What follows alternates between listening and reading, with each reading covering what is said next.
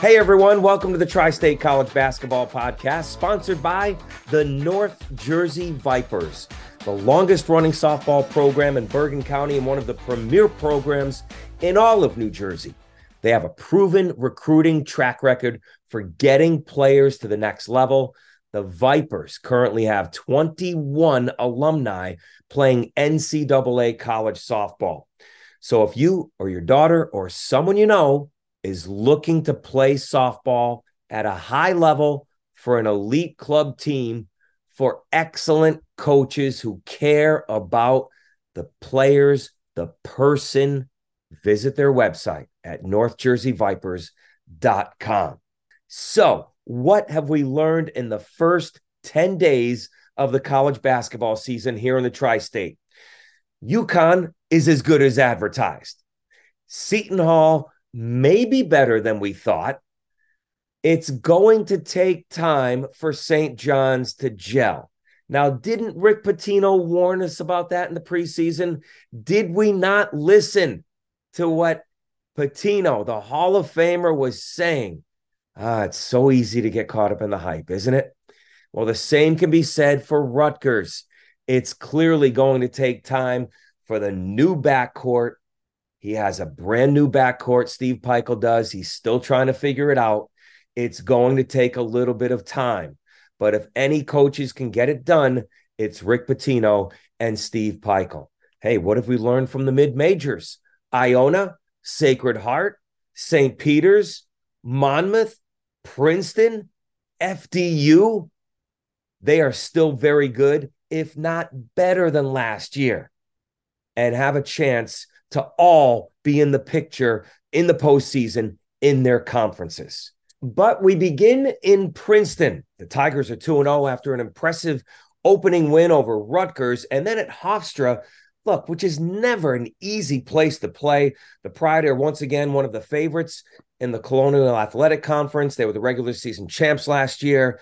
So that team is still very, very good. 2 big wins for Princeton to start the season. And here to talk about the Tigers is a friend of the Tri-State College Basketball Podcast, the associate head coach of Princeton, Brett MacConnell. Brett, thanks for coming on and welcome back. Thanks for having me, Bryan. You know, I had a lot of fun last March and during the whirlwind that was last March for us, being able to come on and talk some hoops with you. So always fun to be with you, and looking forward to chatting. Yeah, listen, I appreciate it. And Brett, you guys picked up right where you left off. I mean, this team looks impressive in these 2 wins. I want to work backwards. We'll get to the Rutgers win in a second, but Hofstra, you know, this is a team that had beaten you the last 2 years. And I know that Aaron Estrada had gone to Alabama, but, you know, you guys are going into their building. It's you know, a great atmosphere. And then what was it? 8 minutes into the game, you find yourself becoming the head coach because Mitch gets a double technical for arguing some travel. What's going through your mind? You know, I thought he might get the first technical. The second one came really fast. I wasn't certainly was not expecting that heading into the game. You know, I had the scouting report for that Hofstra game. So your mind's in a certain place and thinking about certain game plan and coverages defensively, that kind of thing. And you know, I'm really fortunate. Number one, Mitch, you know, has just been a great mentor and given me a great deal of responsibilities for years and years now. So that's benefited me. And then, you know, it's funny to call it fortunate because, you know, in 2019, he was sick. We won at Dartmouth and I had to take over for that game. And then he had COVID for a couple games during the 21-22 season. So, you know, for this to be now my 4th opportunity to fill in for him, it's never easy. But I could lean on that experience a little bit. And, you know, it took me, 20 seconds or so to just kind of recognize that this was going to happen. But I was certainly more prepared this time around because of the past experiences. I mean, do you look at that? I want to talk about this technical. You know, I get the first technical, like you said, but boy, to get a quick hook like that, 2 tees in a row, was he surprised by it or was he asking for it? Bryan, there's a policy. I don't know exactly what the league policy is, in regards to speaking on Okay. officiating. I'm a Rutgers football fan, and Coach Shannon would say we follow the protocol and we're going to send it into the league office. So I'm not going to comment on the officiating, but certainly was really really proud of how the guys responded as a group collectively. I told them in the huddles, like there's 25 head coaches today, right? Like our staff, our players up and down the bench, like everybody's going to carry a little bit of a bigger load today. And they stepped right up and really weren't fazed by a tough moment. And how were you able to, you know, gut out this win at Hofstra? What do you think was the key other than well, let's just start with Caden Pierce. I mean, back-to-back games of 15 rebounds, career high 26 points. Do you start with him, I guess? It's a great place to start. Great place to start. I mean, he carried a really big load and some huge buckets down the stretch, and then one that kind of sealed it with maybe a couple minutes left. So he was just extraordinary. I think defensively, though, big picture, that's a really tough team to guard. Tyler Thomas, who averaged close to 17 points a game last year, alongside Aaron Estrada, and that's a lot of points playing alongside a guy like Estrada who takes a lot of shots. So Thomas is a really dynamic scorer for them. The point guard Carlos, the 4-man Dubar, like really good team that has shooters around those guys. And I was proud of our defensive effort more than anything. Really good execution of the game plan, making it hard for the primary guys, especially Thomas. So I think you talk about defense traveling and bringing your defense with you on the road in a tough environment, as you alluded to. And, they were celebrating their conference championship that night. Yeah. It was the first Division I home game for them. It was a big deal on a Friday night, really good crowd. So I was proud of the way our guys handled their business. Yeah, I'm telling you, I was at that Rutgers game, and talk about handling business. You never let that. I know it's a neutral site, but clearly there were more Rutgers fans there. Sure. I put it at about, maybe 4,000 Rutgers fans and, maybe 500 Princeton fans, something like that.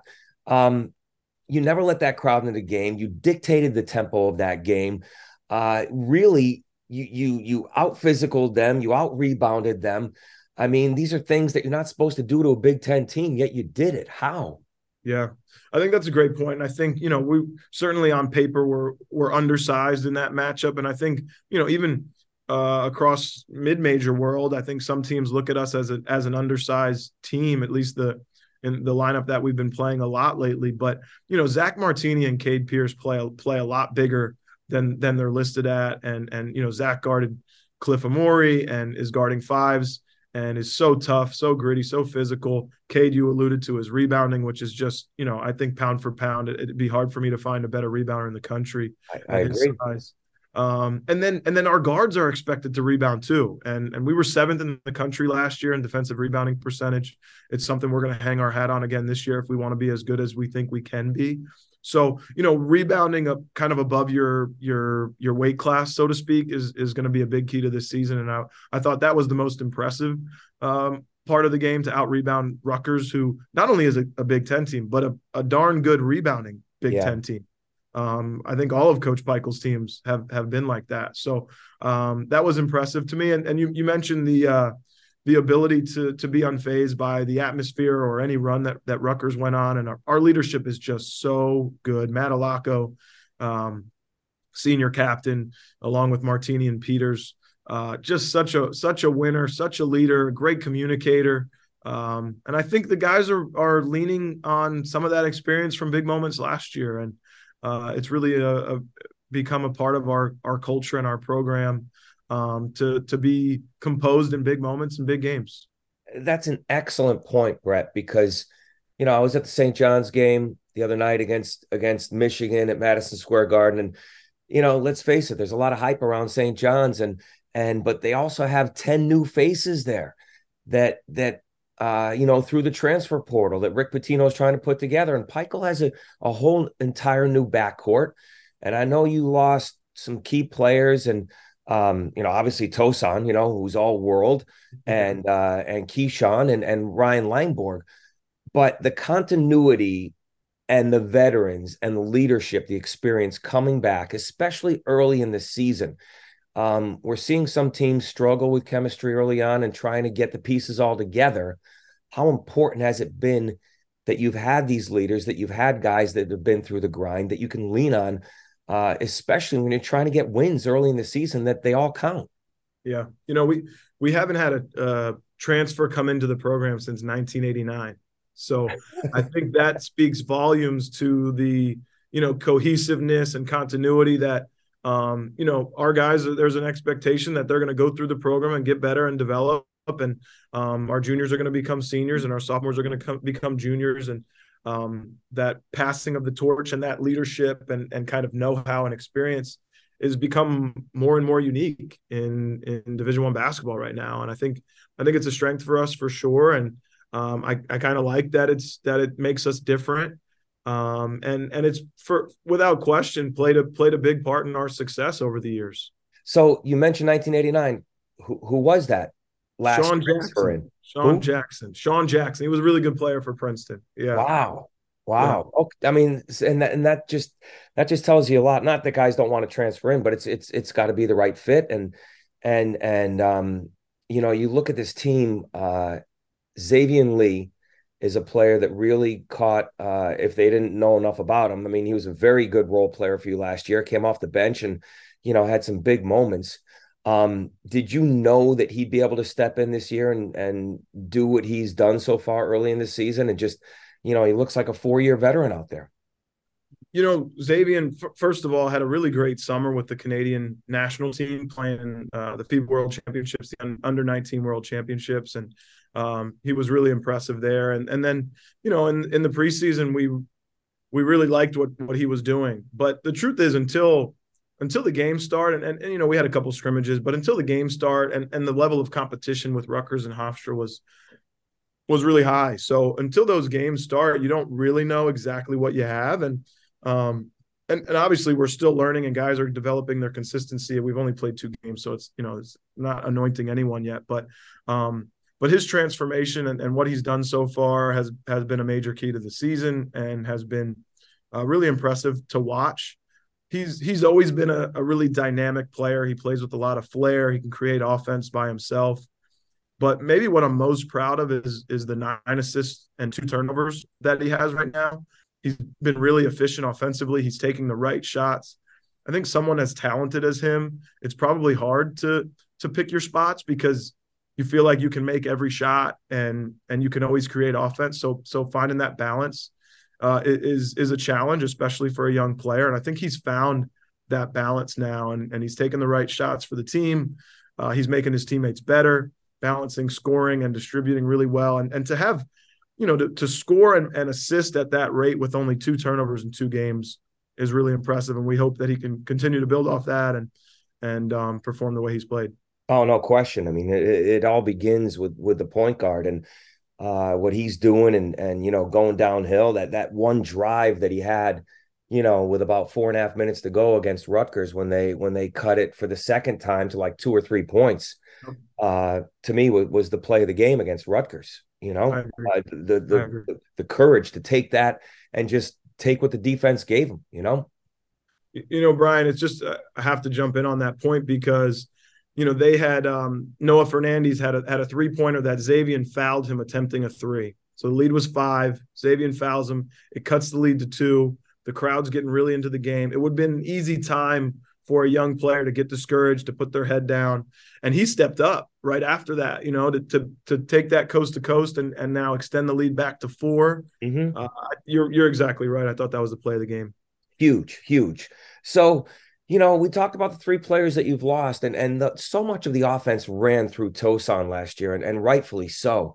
What have you done? It seems like Pierce is a guy that has kind of taken over that high post role in some aspects. Yeah, he certainly has. If you had to say that there's one player that's taken on that role, you'd say Cade. But the one thing about this team is that I think we're a little bit more balanced, a little bit more interchangeable, and we've had different guys that can play that spot. And I do think that that's made us a little bit tougher to prepare for. the ability to put guys in different spots, play positionless basketball, to put a guy like Zach Martini, who, is guarding other teams' fives, and put him on the perimeter. And then, you can post Caden Pierce, you can post Matt Allocco. Those two guys can play on the high post. Xavier Lee is a dynamic, ball screen player. And then, we haven't even mentioned Blake Pierce, who made 10 threes in the NCAA tournament last year. So it's a really good group, tough to guard. And I think teams are having to pick their poison a little bit so far. Yeah, Allocco had hit some big shots late in that first half against Rutgers. I know you put him in the high post in those situations.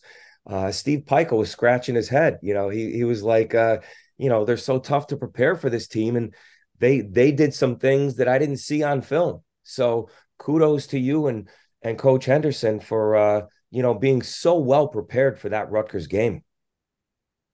Yeah, we had that one circled on our calendar for a little while. But again, I just think it's a credit to the experience of the guys. And what happens is when you have a core that's played in our system now for at least a year, sometimes 2 or 3, like those guys, even if we see something that maybe we haven't prepared for or haven't seen so far this season, our guys have seen it maybe last year. And they know how we guard different actions, and, establishing that foundation and building on that foundation. It goes back to what we said earlier, but, those guys make us look like good coaches because of their IQ and their experience. And it's a two-way street. They're trusting you and you're trusting them. And you can't do it without both ways, Coach. Right. You're right. It's a good partnership. Yeah. Yeah. No, I you could see it, So listen, Princeton, it's tough to get, high major teams on the schedule. You got Rutgers on there, but man, you got some good teams on your schedule. And this Duquesne team that you're playing is they're going to compete for an Atlantic 10 championship, and they got some dudes over there, and they've got some transfers, and they've got experience like you. So, what do you think of this matchup with Duquesne going into their building? They're really good. They're really good, Bryan. And, they've come off a win over Stony Brook. And prior to that, they beat Charleston, who, I think we all know how good Charleston is. Yeah, no question.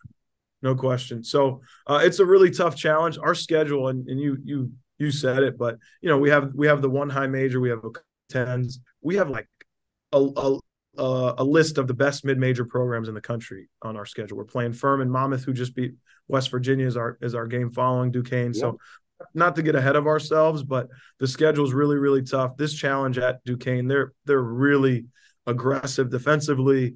They have 3 electric guards. I mean, 3 guards that are just shooting the lights out, can score, can pass. It's a really tough challenge for us to go on the road again and face a team that, I think can present a lot of problems on both sides of the ball. And they have, New Jersey fans and fans in the tri-state will recognize the Drame twins from their days at St. Peter's. They went to that magical Elite 8 run.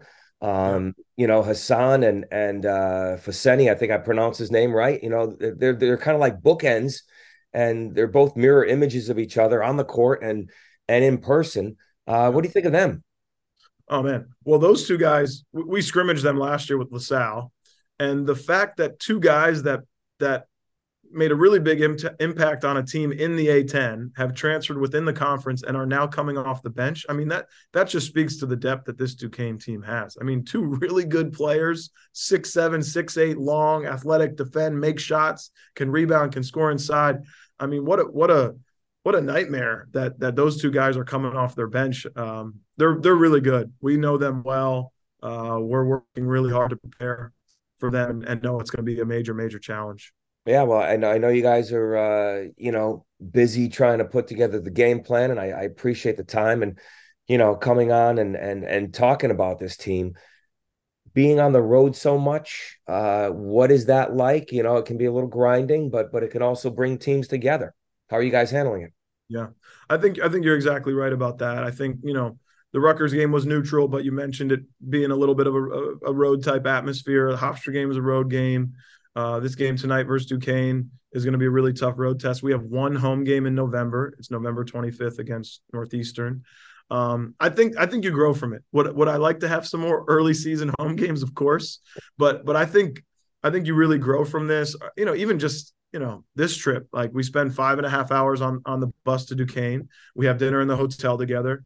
We have pregame meal together. There's just so many things you do on a road trip together that you really can bond and grow in different ways. And then of course the tests in those couple hours on the court with each other in a tough environment, in a tough atmosphere. You have nobody but yourselves to kind of look to in tough moments. And I think that's another really great way to grow.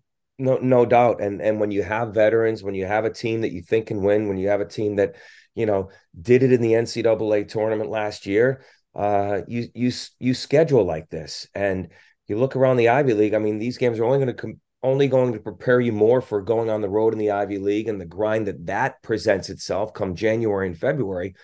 I'm sure you look around the country just like we do, Coach.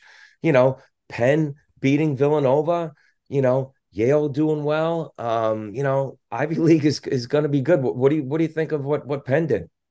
Oh man, the league's really good. It's really good. I think last year our league was ranked 11th or 12th. Ken Palm rankings of the top, 35 conferences or so that there are in Division I, and we were ranked ahead of the A10, which we all know is a great conference. So our league is really, really good. I'm not surprised to see Penn get a big win. Yale just beat Loyola Marymount all the way on the West Coast. Yeah. Harvard, I think, might be undefeated right now. I mean, you go up and down.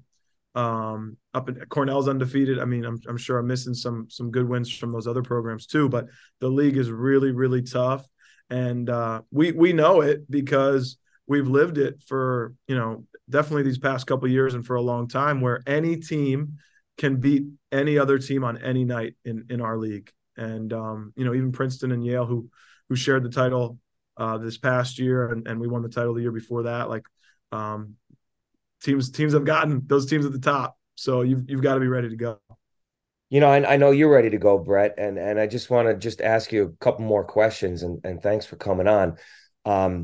You've been at Princeton since 2012. Before that, of course, you grew up at Rutgers with your dad being an administrator there for so many years, and in the athletic department, and obviously you came up through the ranks as manager and a coach. What are you learning all these years? A little bit of Rutgers, but certainly under Mitch since 2012, being his right-hand man, and you have a great job, a great position. What are you learning from him?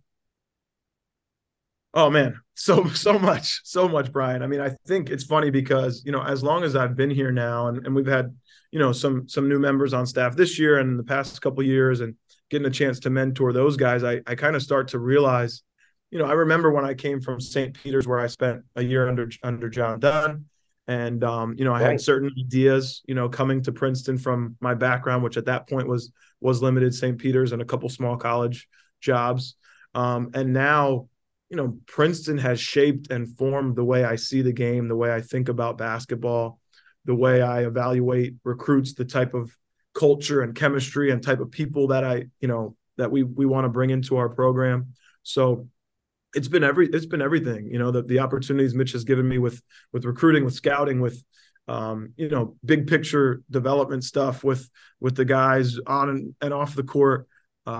It's been everything, and it's shaped who I am right now as a coach. And the fun thing too, Bryan, and why each game, each year, you just keep learning, is because, and I just heard this quote from somebody the other day, but they said in each game there's a way to win. You just got to find out in time. You got to figure it out how to win in time. And we come in with a game plan in these games. But one of the best parts about coaching is that strategy within a game. Somebody showed you something different that you didn't expect, or it didn't work like you thought it might work. And so to be there with Mitch and our staff and be able to talk about, hey, how can we find a way now? It didn't go as we planned, or this isn't working. How can we find a new way to win? That's one of the most fun things, that challenge.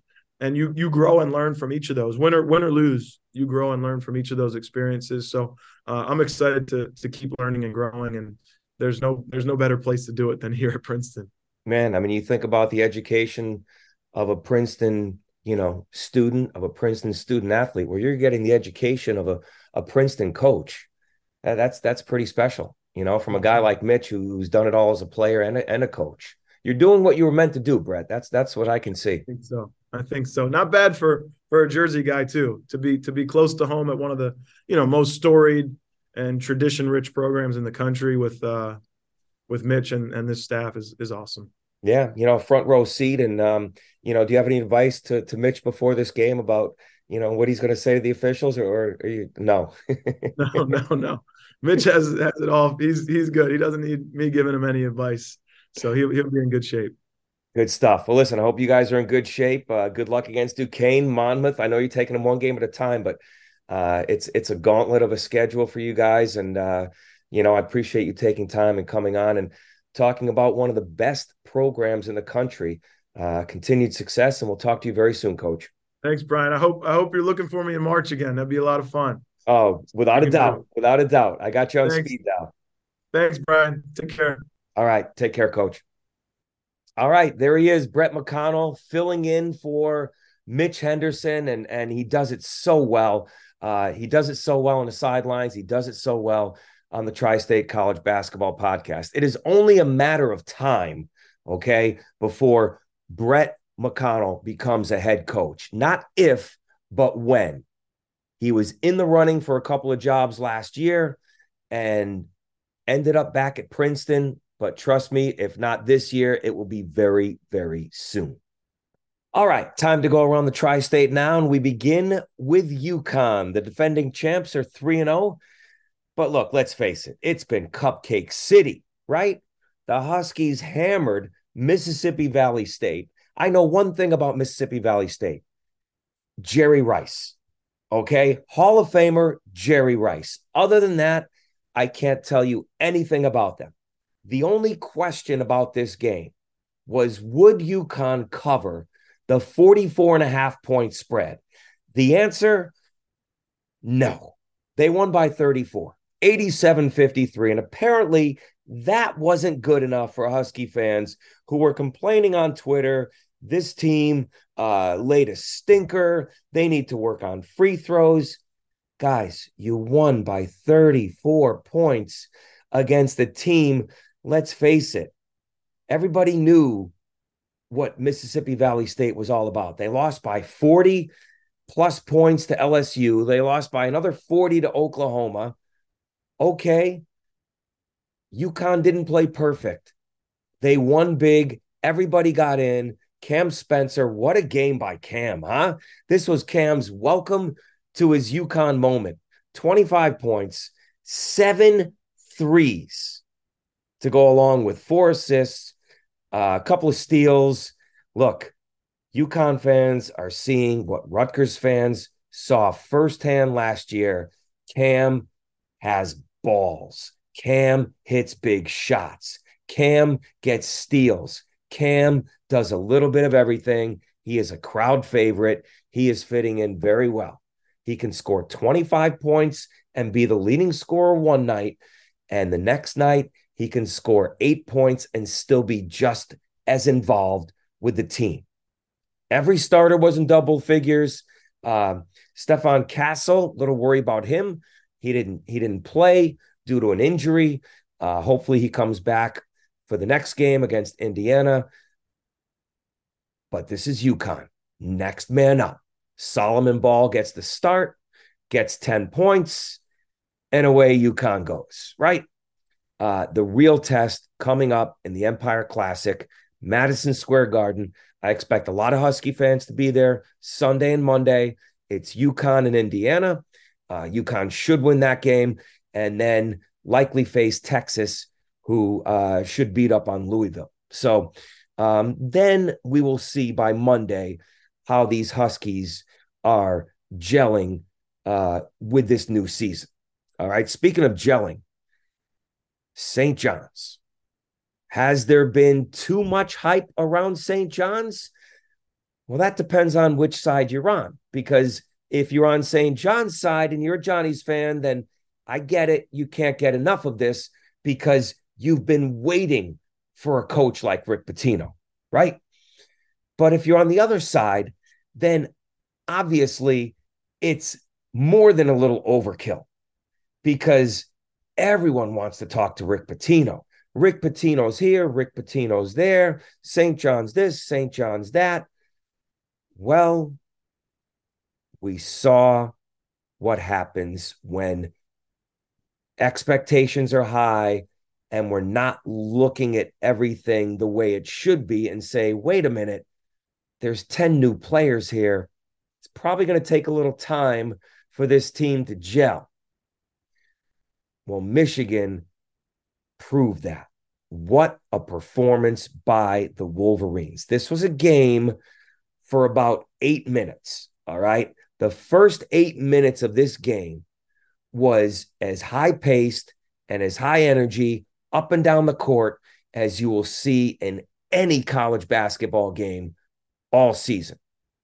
I think the score was like 19-18 Michigan at the first TV timeout. And oh, by the way, the first TV timeout came at nearly the second TV timeout in the 12-minute mark. All right, that's how up and down the first 8 minutes of this game went. And when it was all said and done and the dust settled, the Wolverines walked away with a double-digit win, 89-73. Why? Because they had the better backcourt. They executed better. They played more like a team. They rebounded better. They were tougher. I'm not going to say were out-coached. I'm not going to say they out-coached St. John's, but, you know, that's a pretty darn good coach on the other side, too, in Phil Martelli, who's filling in for Juwan Howard until he comes back. All right. And can I just say this? The guards for Michigan, my goodness, Doug McDaniel, Namari Burnett. I mean, in the first half, Namari Burnett, you didn't see this coming. 21 points in the first half. St. John's could do nothing to stop him, no matter what Pitino tried. And then Doug McDaniel, who's just, he is just short, compact, muscular, and just fast. All right. He was getting everywhere in amongst the trees. I didn't even look at him, but he's got to be no more than 5'10". Okay. He did everything. He got to his spots. He shot when he had to. He shot when the shot was there. He drove and he kicked out to the open man. He made all the right plays. And if you don't believe me, just listen to what Rick Pitino had to say after the game about their guard play. It's very difficult to judge how good teams are this time of year because of the portal and all the transfers. It's a guessing game, but when we saw them beat Marquette 106-101 in 12-minute quarters and then watched them in their two games, we knew that they were one of the best shooting teams in the country.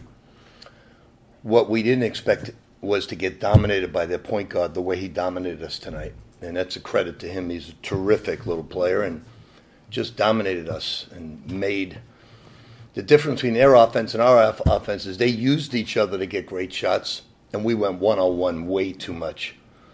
And because of that, their percentage was very high and our percentage was very low. So even though we had a bunch of veterans, they played as individuals, and Michigan deserved it because of that.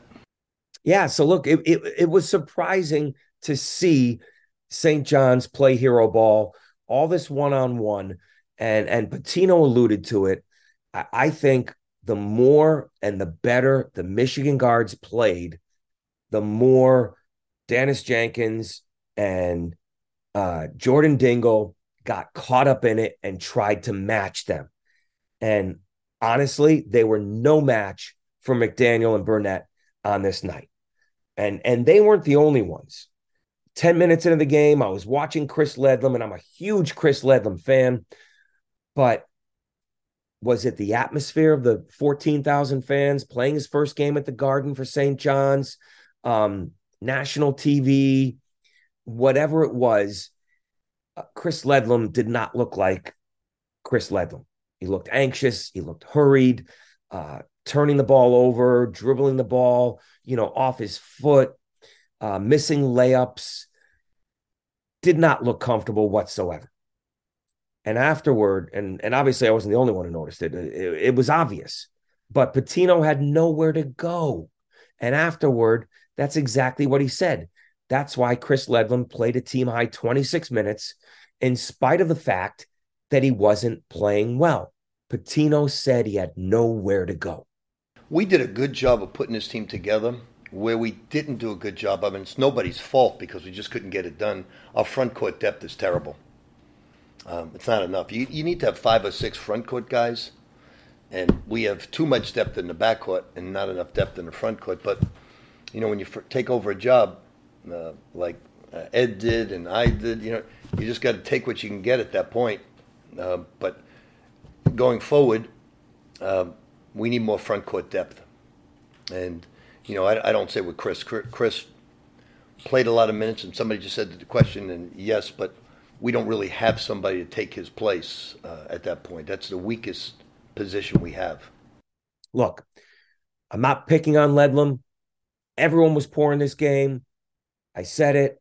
Jenkins, Dingle, Pitino called out everyone, called out Soriano for not going to the post. He was not aggressive. No one played well.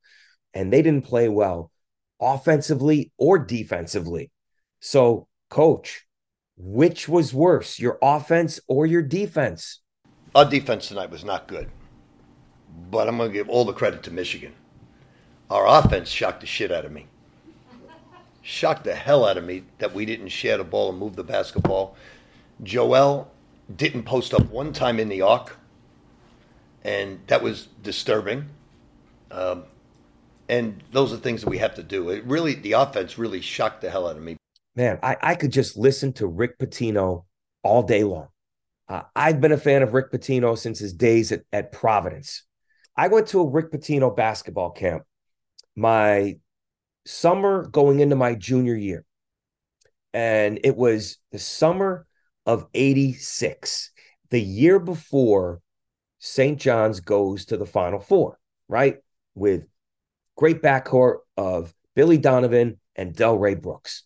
And those guys are practicing and playing summer ball, summer workouts, in the very gym and the auxiliary gym that we're practicing and going to our camp in.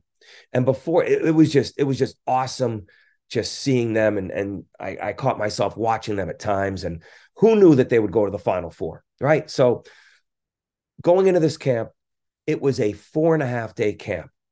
And I was scratching my head saying, why is it only 4.5 days? Why isn't it 6 days, 6.5 days? Well, let me tell you something.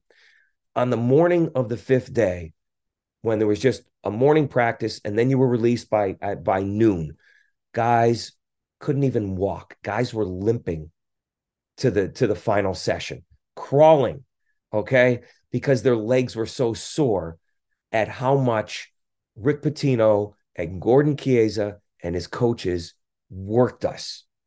I have never, as a player back in the day, worked so hard in those 4 days. And I've been a fan of Pitino ever since. So this team is going to get better. This team, it will get better because Pitino will make sure that it gets better. But he's right. It's very guard heavy. So if Joel Soriano gets into foul trouble, St. John's is in big trouble because there's nowhere to go after the big fella. But they have enough talent to get it all together. They will be a factor in the Big East. They will be a factor overall. It's one loss, and this team will grow from it. And let me tell you this about Michigan.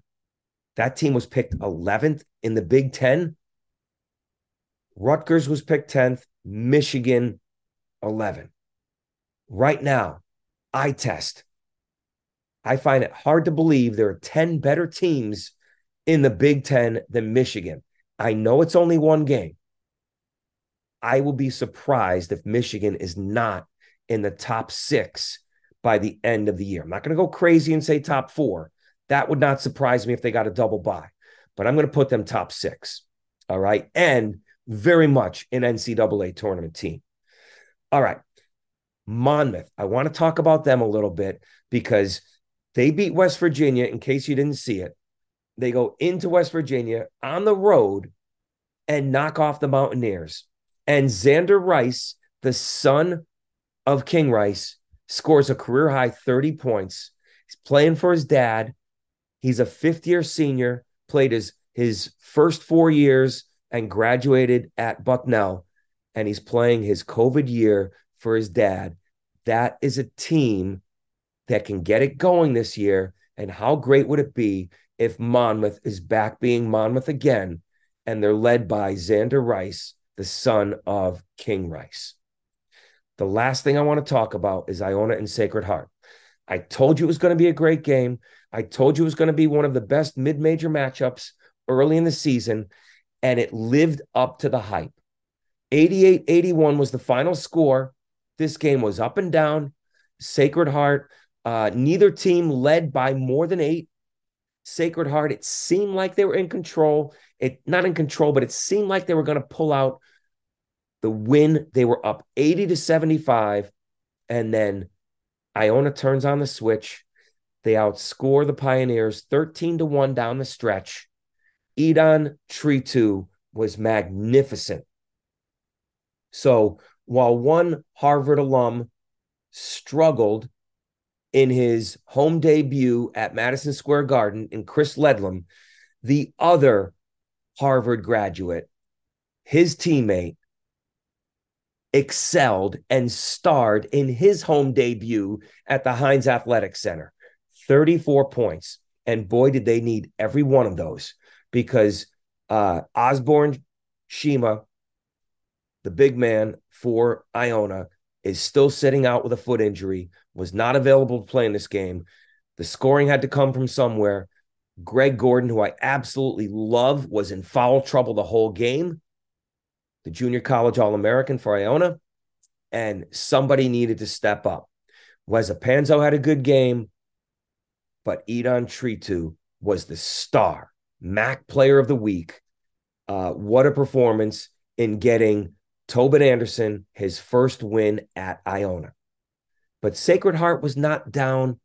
They were down, but they weren't out. They bounced back with a terrific road win of their own on Tuesday night at Holy Cross, which had just beaten Georgetown over the weekend. So Anthony Latina gets the Pioneers back in there. Heck of a road win at Holy Cross.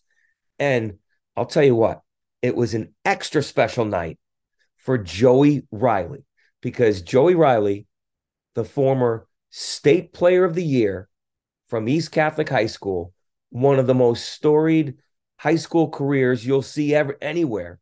I think his final record at East Catholic, being a 4-year player for his uncle Luke at East Catholic, was like 104 and only 7 losses.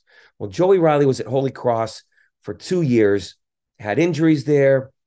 It just wasn't the right fit. Ended up transferring, goes over to Sacred Heart, and is playing for Anthony Latina, and he is excelling and finding a lot of joy again in basketball. He had 10 points in that game, so good for Joey beating his former team, Holy Cross, and good for Sacred Heart. Nice bounce-back win for the leaders in the NEC. All right, that'll do it for this week's edition of the Tri-State College Basketball Podcast. My thanks to Brett O'Connell, associate head coach of Princeton, for coming on before they take on Duquesne. The Tigers are off to a 2-0 start. Thanks for listening, everyone. Continue to spread the word about the Tri-State College Basketball Podcast. My thanks to our sponsor, the North Jersey Vipers. If you or your daughter or someone you know are looking to play for a high-level elite club softball team, visit their website at northjerseyvipers.com. My name is Bryan Dinabellis. Thanks for listening to the Tri-State College Basketball Podcast. Enjoy the games, everyone. So long.